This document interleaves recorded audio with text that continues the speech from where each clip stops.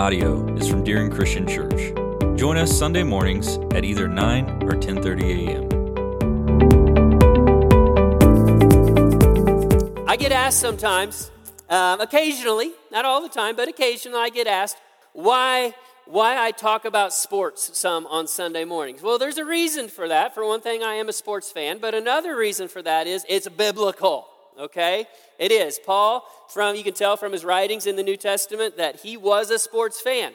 He was. Now, I don't know if Paul was an athlete. He says himself in his second letter to the church in Corinth that people said when they saw him, he was not impressive, okay? But that doesn't mean you cannot be athletic. All right, but I do know that he very, very much liked sports. And some things about sports have changed majorly in 2,000 years. I don't know about you, but for me personally, I'm very glad that in 2,000 years, they began the practice of athletes competing while they are clothed, okay? Because in the first century, it was just men athletes, and they competed without a stitch of clothing on, okay? I don't think I would probably tune in to the NFL Super Bowl even if those fellas are out there running around without anything on. I mean, I'd maybe listen to it on the radio, but that's about as far as it's going to get. Okay, so I'm glad that's changed, but there are some things that haven't. And one of those is there still are, now we call them coaches, there are still trainers, there are still mentors. And I'm going to tell you something, now don't do it now. But if you were to go to Google or to Bing or something and you could type in NFL, NBA, NHL, collegiate sports, any of the spectrum, okay? If you were to type in highest paid coaches, some of you in this room would not be surprised at all by what you would find, and some of you would be absolutely astounded at how much these people are getting paid. I mean, it is crazy. Now, most of the time, now not always, but most of the time, what these coaches are getting paid correlates with their record, with the results, all right? Now, that doesn't always work that way, but sometimes it does. Now, let's just for a moment stick with collegiate type of coaches. There are some coaches out there that are just really, really good recruiters. I believe it was the old OU coach, perfect timing, JV. Old Switzer, wasn't it old Switzer? He said, it's not the X's and the O's, it's the what? The Jimmies and the Joes, all right? It's the team that's got the best athletes out there that's going to win. So some coaches are really, really good recruiters. But you know what? The best coaches know how to get the best out of their athletes. And this is done in a variety of ways. Personally, I think the coaches that are the best are the ones that do demand respect from the players, but yet at the same time, they have got a very good skill to get on the level with the players and build relationship with them. And this gives them the opportunity to encourage their athletes, to encourage them specifically to give just a little more. It's the fourth quarter. It's the last down, whatever it might be. Just give me a little bit more right here, and it will be so worth it. Now, the Apostle Paul, as he was a 5-star recruit, all right? I mean, he was a star, okay? I mean, his results speak for themselves. This guy was a warrior for the Lord.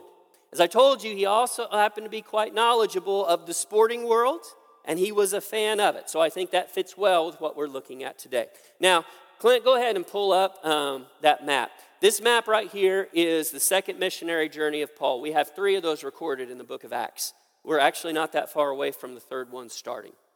Geographically speaking, we're getting a little bit closer to the end of this particular journey. Chronologically speaking, there's still about a year, as we'll see, still about a year and a half of it left. But Paul, where we left him, now last week we took a little bit of a break from Acts for Christmas Sunday, okay, but we're back in it. So 2 weeks ago, Paul was on vacation, and Paul, even on vacation, has got to preach the gospel. I mean, that's just what he does. It doesn't matter where he's at, it doesn't matter what he's doing, he's going to preach the gospel. So he was there in Athens, you see right there, which is still in our world today.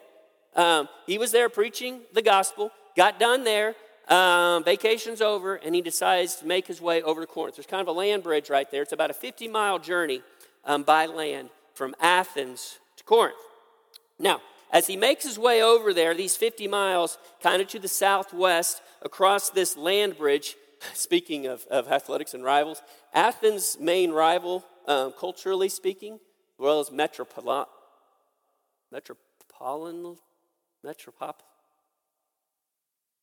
city speaking, let's just go with that, metropolisly, I don't even know if that's a word.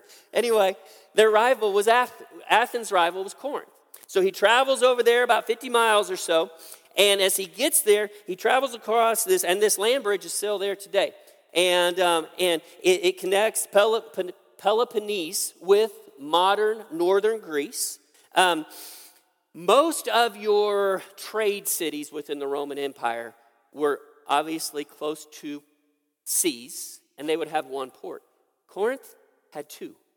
Because where they are strategically located, they didn't have one, but they had two ports. You got the Lycaean port, which connected them to the western Mediterranean Sea. You got the Syncrian port, which connected them not only to the eastern Mediterranean Sea, but also the Black Sea. This had set up Corinth for centuries for success.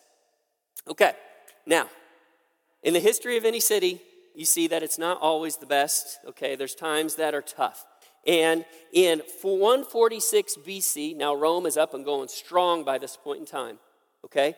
And Corinth got a little big for their britches, and they decided they were going to revolt against Rome. And in 146 BC, Corinth was leveled, absolutely leveled by Rome. 100 years later, a guy you might have heard of by the name of Julius Caesar saw the potential here, and he rebuilt Corinth.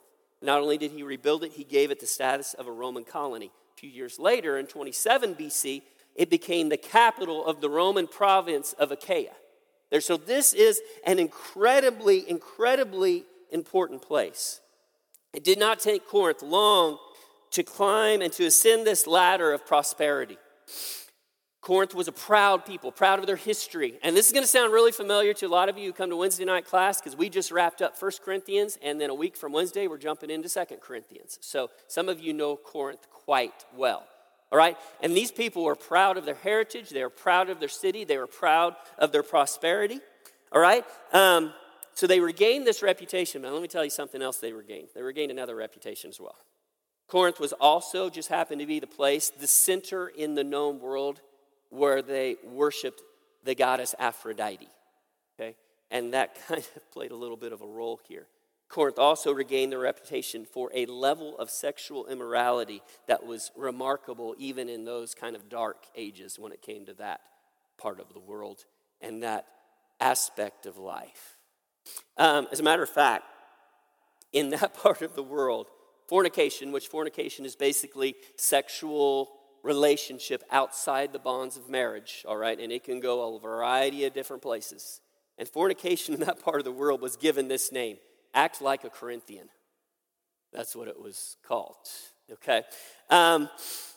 This would be a thorn in the side of this young church for a number of years, and you can read about that in 1 and 2 Corinthians, okay? So when Paul saw this city, and he saw this proud people, and this was a big city, folks. I mean, prosperous. When he saw this city, he saw potential. He saw potential, and he would spend 18 months. Now, for Paul on a missionary journey, that is a big deal. He does not typically spend that kind of time in one place, but he spent 18 months preaching the gospel in this city. And let me tell you something. There were times in that 18 months he needed encouragement. We tend to take Paul and put him on this pedestal, forgetting that he was very much, yes, a servant of God. He's very much human, very much fallible. He did make mistakes. He did at times let his fear get the best of him. All right? And there were times there that he needed encouragement. As we're going to see through this passage today, that he got some shots of encouragement that were absolutely incredible. You know, it doesn't take long watching any type of sporting event, all right? There's been a lot of them lately. It doesn't take long, whether you're watching them live or you're watching them on TV, maybe kind of listen to them on radio. It doesn't take long to realize the difference between a collection of athletes on one hand and a team, okay? There's a big difference between those things. Sometimes this collection of athletes can even be more talented but the team takes them down. I know a lot of you in this room have coached, and you know exactly what I'm talking about, and the significance and the importance of taking these players that are under your arm for a little while and turning them into a team. A team is important for a lot of different things. Let's take a look at it. Verse 3 verses. 1 Corinthians 18 says, after these things, he, Paul, left Athens and went to Corinth. And he found a Jew named Aquila, a native of Pontus, having recently come from Italy with his wife Priscilla, because Claudius, he's the emperor at the time, had commanded all Jews to leave Rome. He came to them, and because he was of the same trade, he, Paul, stayed with them, and they were working, for by trade they were tent makers. So right here in Acts, and we will hear more about this kind of super couple, all right? This couple of Aquila and Priscilla, most times we hear about them. It's Priscilla and Aquila, this kind of husband-wife, wife-husband team. There are those who believe that this woman in the worldly side of things had a higher social status, maybe even a royal connection to the family of Prisca, and maybe that's why her name was first. Regardless, this was a very important couple in our New Testament, and they had been expelled from the capital of Rome. I know it's kind of confusing because the Empire of Rome also has the capital by the same name. So when it says they are expelled from Rome, they weren't expelled from the empire, they were expelled from the capital city by Claudius. This happened occasionally. And they were Jews. And they found their way to Corinth and they found Paul. This lets us know a few things just by the nature of what we are told here in Acts. First of all, as far as we know at this point in time in church history, no apostles had made their way. And those are those core followers of Jesus Christ had made their way to the capital city of Rome. And yet the church was thriving there. And what that tells us is everyday people were up there preaching the message of Jesus Christ. And it was making a big impact within that city. So much so that it caught the attention of Claudius. And he kicks these Jewish Christians out of the capital of Rome. So that's one thing we know about them. They are believers. They are quite knowledgeable, as we'll see in some verses and some chapters to come. And on top of that, these two are bold. I mean, by the end of chapter 18, beginning of chapter 19, we'll see just how bold this husband-wife team are. Okay, not only that, they share the same trade as the Apostle Paul. Not only that, as we will see in our study to come, they would become lifelong friends of the Apostle Paul. Okay, so we've got Paul, he's here in Corinth, and he gets his first shot of encouragement here in the form of this couple that he not only shares a lot in common with, occupation, Jesus, but he also shares a friendship with him that will last a lifetime. Paul has a practice when he would come into towns, and we read about this in Acts and also in the other epistles, letters in the New Testament. When he would come to a new city, if it was at all possible, he would work while he was there. He would make no money from preaching the gospel. That's not how he operated. He wanted nothing to get in the way of people and Jesus. So this would lead him to working throughout the day and preaching whenever he could. And this isn't something that was just known with Paul. Actually, the Jews, the rabbis, as well as the scribes, were encouraged to do this. And Paul was a Pharisee before he was a believer, before he was a Christian. And they were also told, don't earn a living with your teaching. Earn a living with your hands and let your teaching stand on its own. And that's exactly what Paul did. And that's what he's doing in Corinth. Let's continue on. So he gets his first shot of encouragement from Priscilla and Aquila. Verse 4, it says this, and he was reasoning in the synagogue every Sabbath, trying to persuade Jews and Greeks. We've seen this before. When Paul comes into a town, comes into a city, if there's a synagogue there, remember it takes 10 Orthodox Jewish men to be a big enough group to have a synagogue in a town or a city. So that's where he goes first. Those are the people who should respond to the message of the Jewish Messiah, Jesus Christ. So that is where he would go in Corinth as well. Not only would you have Jews there, you would have God-fearers there. No, that's just a fancy name for Gentiles who had kind of fallen in line with the Jewish faith. All right? So you go and preach to them. And then we see some more shots of encouragement coming here. Look at verse 5. Silas and Timothy have been AWOL here for a little bit, doing other things. Verse 5.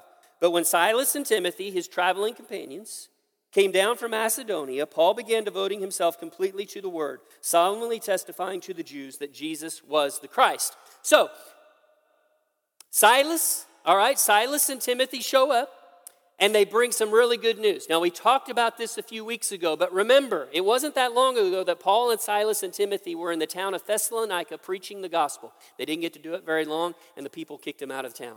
The Jews kicked them out of town, caused an uproar. Right? So they had to leave. And on Paul's mind, constantly, night and day, were those brand new baby believers there in Thessalonica. And he didn't have the opportunity to stick around and teach them. And it drove him crazy, wondering how they were doing. Well, guess what? Silas and Timothy could go back to Thessalonica, and that is one of the places they went. And we read this when we read 1 Thessalonians. And when they met up with Paul in Corinth, guess what they told him? Man, they're doing awesome there in Thessalonica. They're young believers, but they are living their faith out. They're preaching the gospel. They're doing it all, Paul. And Paul is so encouraged by this. But something else happens. Silas and Timothy show up, and look what Paul does. He stops doing the tent making, the leather working thing. Okay? Which he was more than a tent maker. He was a leather worker. All right? And I know what you're thinking. Well, poor Silas and Timothy had to go start doing it, you know? That's not exactly what took place. When you read in 2 Corinthians, and when you read in Paul's letter to the Philippian church, that's another place that Silas and Timothy visited. And while they were there, guess what those incredible Philippian believers did? They took a collection to be given to Paul to support his ministry. So when they came, he got the encouragement not only of the words that his brothers and sisters in these other towns are doing well, they bring money so that Paul can devote himself completely to preaching the gospel. So he gets his second shot of encouragement. He gets his third shot of encouragement. Paul gets a break a little bit, and he starts preaching the gospel like crazy in that synagogue. And guess what? Some of what happens in other synagogues happens here as well. I'm telling you, life of an athlete, it's not always great. Just ask the KU and K-State football players this week. Not always great, all right? There's some good times, there's some bad times, all right? So what we got going on here is Paul continues to preach the gospel there in Corinth, preaching at the synagogue, and guess what? With the exception of those synagogue attenders in Berea, chapter 17, those ones who were noble-minded, who wanted to hear the message and receive the message of the gospel with gladness and excitement, most times, the majority of them reject the message. Most times, they cause Paul enough trouble that he's got to relocate. Many times, he's got to leave the town like he did Thessalonica. Well, that happens in Corinth. Fortunately, he doesn't have to relocate very far. So let's take a look at it, verses 6 and 7. But when they resisted, this is the Jews in the synagogue, and blasphemed, he shook out his garments and said to them, "Your blood be on your own heads. I am clean. From now on, I will go to the Gentiles." Then he left there and went to the house of a man named Titius Justus, a worshiper of God, whose house was in the next city. Is that what your Bible says? No, his house that was next to what? Next to the synagogue. So he does have to relocate. He just doesn't have to go too far. Because right next door to the synagogue is a guy's house, and it must have been a pretty big house, and the guy is a God-fearer. So what's that mean? He's a Gentile. He's not a Jew. He's a Gentile. But he believed in the God of the Jews. And guess what? Now, he believed the message of the gospel. He believed in Jesus Christ. His name was Titius Justus, and he said, "You come into my home." He said, people who are coming to the synagogue, all they got to do is take a right about 15 feet before they get to the synagogue, and we can keep preaching the gospel there. And we'll learn a little bit more about this Titius Justus guy before it's all said and done, okay? But first of all, do you catch what happens in verse 8? Look at it. You talk about encouraging. Crispus. Okay, it's not a cereal, all right? This is a guy, okay? All right. Crispus, the leader of the synagogue, believed in the Lord with all his household, and many of the Corinthians, when they heard, were believing and being baptized. Who believes the message of the gospel? Not just any synagogue attender, the leader of the synagogue. When Paul is kicked out of the synagogue, guess who goes with him? The leader of the synagogue, and not just him, his whole family. Let me tell you something about a synagogue in a place like Corinth, a prosperous place like Corinth. You got a guy leaving a position quite lucrative, but he hears the truth. He says the money doesn't mean truth. And he and his family leave the synagogue. I mean, that is a sign of incredible maturity on the part of a man and his family. And once again, if you look closely and read through this, it says many of these Corinthians, they believed and they were baptized. And once again, in the Acts record here, we see this connection between faith and water, faith and baptism. Brothers and sisters, there are some good things happening in Corinth. Some really good. Paul's new center of operations, it's only 25 feet away from the old one. He's in the house of Titius Justus now. A little bit about this Titius Justus guy, that's his Roman name. But as we looked at a number of weeks ago, Roman names, you get 3 of them, much like us. We got a first name, a middle name, and a last name, right? I think all of us probably have that, okay? So back then they had something very, very similar when it came to their official Roman name. Well, we only get the second 2 here. The first one, all right, was Gaius. How do we know that?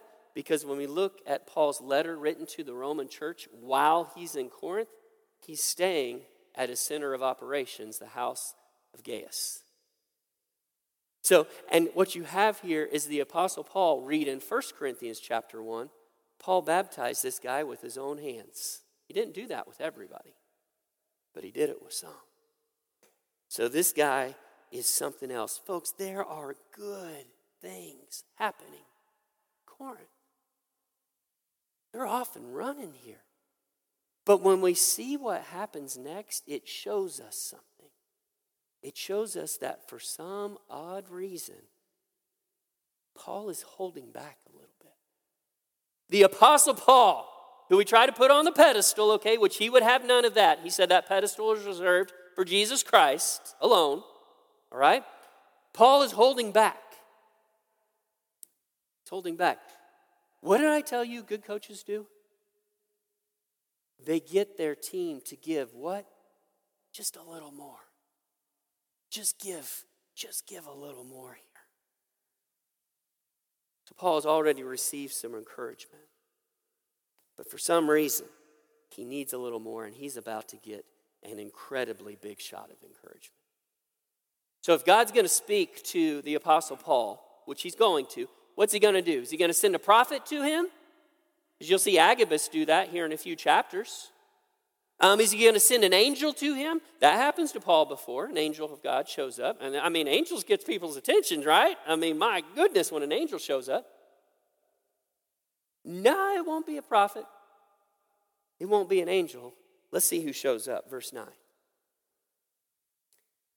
And the Lord, catch that? And the Lord said to Paul in the night by a vision, do not be afraid any longer, but go on speaking, and do not be silent, for I am with you, and no man will attack you in order to harm you, for I have many people in this city. It was no angel, it was no prophet. Who came to talk to Paul? Christ Jesus himself. He shows up. Can you imagine getting encouragement like that? And look what he says to him. He says, Paul, don't be afraid. Don't be afraid any longer. To me, Paul didn't look like he's afraid, okay? But Christ knows the heart. And he knew that Paul's holding back here a little bit. And he says, don't be afraid. He says, go on speaking. It discourages me, I got to be honest with you, brothers and sisters, that I read of the writings of some and the teachings of some who somehow try to minimize the legitimacy and the power of God's plan to work through his people. Saying, well, God's got it all under control. What do we need to talk about?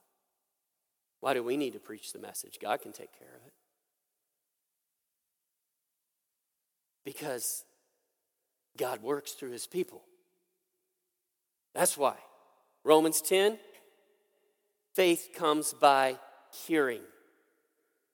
And the Apostle Paul goes on to say, how will they hear if there's no preacher. There's no one speaking. And let me tell you something, brothers and sisters, don't let your mind go to preacher there where you want it to go, because it's not talking about somebody in the middle of the United States of America standing on a stage. Every one of us who are followers of Jesus are preachers, messengers of the gospel. That is what we are called to, every single one of us. And Jesus tells Paul, go on speaking. Speak the message. I'm with you. Don't you understand, Paul? I'm the one speaking. You speak, I'm speaking with you. I am there. And then he goes on with this little detail. Paul didn't get this in every city he went to, all right? Jesus says, nobody in this city is going to attack you. By this point in time, Paul is a little over halfway through the second missionary journey, and he's already been attacked again and again and again. But Jesus says, in this town, in this place, it's not going to happen. Nobody's going to touch you. And as we will see next week, Jesus makes good on that promise very, very quickly. And then Jesus wraps it up with this message to Paul. He says, I have many people in this city. And Paul, they need to hear the message. Make no mistake, people, there is a lesson there. God's people play a needed role when it comes to others coming to Jesus Christ. We are told to present the gospel. Jesus came, he died, he was buried, and he arose, and he lives, and he's coming again. And God changes this world yet today through his people speaking the truth. And if Paul needed an encouragement to do that at times, what's that probably say about us? And look what Paul does as a result. Verse 11. And he settled there 1 year and 6 months, teaching the word of God among them. Paul took that huge dose of encouragement and went to work 1.5 years in that frustrating but fruitful city. Okay? Those of you who've sat in Wednesday night through the 1 Corinthians class, took us about 1.5 years. Speaking of 1.5 years, it took us about 1.5 years to get through 1 Corinthians, all right? 2 Corinthians, a little bit shorter. We might make it in a year. We'll see. But what you find out is there is some frustration there, okay? There is a little bit. But Paul was encouraged by his Lord himself to be his messenger in that place. Brothers and sisters, the timing of the Lord is impeccable. You'd almost think that he's in control of stuff. You know what I mean? His timing is impeccable in the big things and even in the small things, all right? Okay? And we find ourselves on 1/1 of 2023 right here in this passage of Scripture. Perfect time. You know, when I think of the book of Acts, I told you many times, I've even told you today, I think of history. I like history. I've always been a fan of history. As we started today, making it clear once again, this is not just history, it's our history as the people of God in this world. But history isn't confined to what happened centuries ago. Today is the first day of 2023. And many of our minds are focused on what comes next. How much of our minds is focused on history? Because that is 2022 now. You realize that, right? There's nothing we can do to go change those events. It's beyond our ability. It's done. It is written. It is history. And how was your 2022? When it comes to representing Jesus Christ in this world. If I were to have you and me, myself, if we were to take a notebook and we were to write down what we did for the Lord and for his kingdom in 2022, would you fill the page up?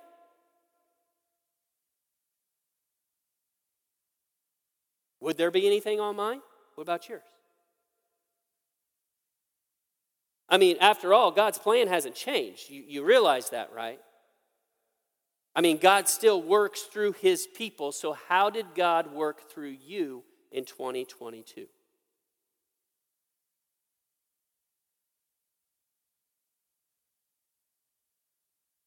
What about 2023? There's nothing we can do now about 2022. And I know some of you in this room would have some things on that page when it comes to 2022. I also know that a good coach, I'm not talking about me, I'm talking about our ultimate coach, would probably encourage us to give just a little more for him. It is interesting. It's where we started this today. I mean, it is mind-blowing. I am not going to stand here and tell you how much Bill Self gets paid every year, because there's already enough of you who don't like KU, okay? But my goodness, he's the highest paid collegiate basketball coach in the nation. I'll just leave it at that, all right? I tend to think he's a pretty good coach, right? And usually good coaches get paid quite well on that level.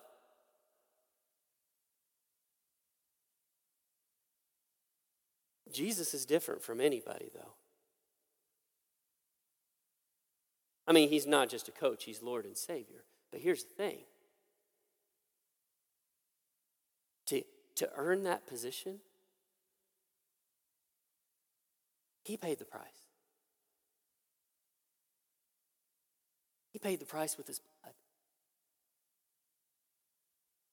I mean, to be in that position that he is as Lord and Lord, Lord of lords, King of kings.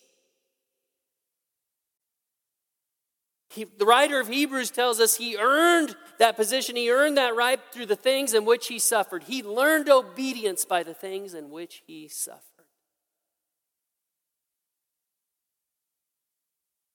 He paid the price. The ultimate price to put himself into the position to say to us, his people, do not be afraid. Let's give a little more. Here's a question. New Year's resolutions. We hear a lot about those this time of year, do we not? New Year's resolutions. You might have already made one. If you have, I'm not telling you to discard it, okay? I'm telling you to add to it. And if you have not yet made a New Year's resolution and you are a follower of Jesus Christ, there is no better New Year's resolution than to put ourselves at the disposal of our Lord, our coach, if you will. And hear him saying these words to you. Do not be afraid any longer. Don't be afraid any longer. I have many people. Fill in the blank. What are you going to write in there? For Paul, it was, I have many people in this city. I don't think he's telling, don't get me wrong, I don't think he's going to tell anybody in this room to go to Corinth, because he has many people in that city, but I do think he might say that maybe about a different place in your life. What about the refinery? Do not be afraid. Speak the truth. I am with you. I have many people in this refinery. I have many people at Phillips. I have many people at the hospital. I have many people at John Deere. Students, you're not out of this, okay? Teachers as well. I have many people at Community Elementary. I have many people at Lincoln Elementary. I have many people at Coffeyville High School. I have many people at Independence High School. I have many people at Caney Valley High School. I have many people. Do not be afraid any longer. Speak the truth. Faith comes by hearing.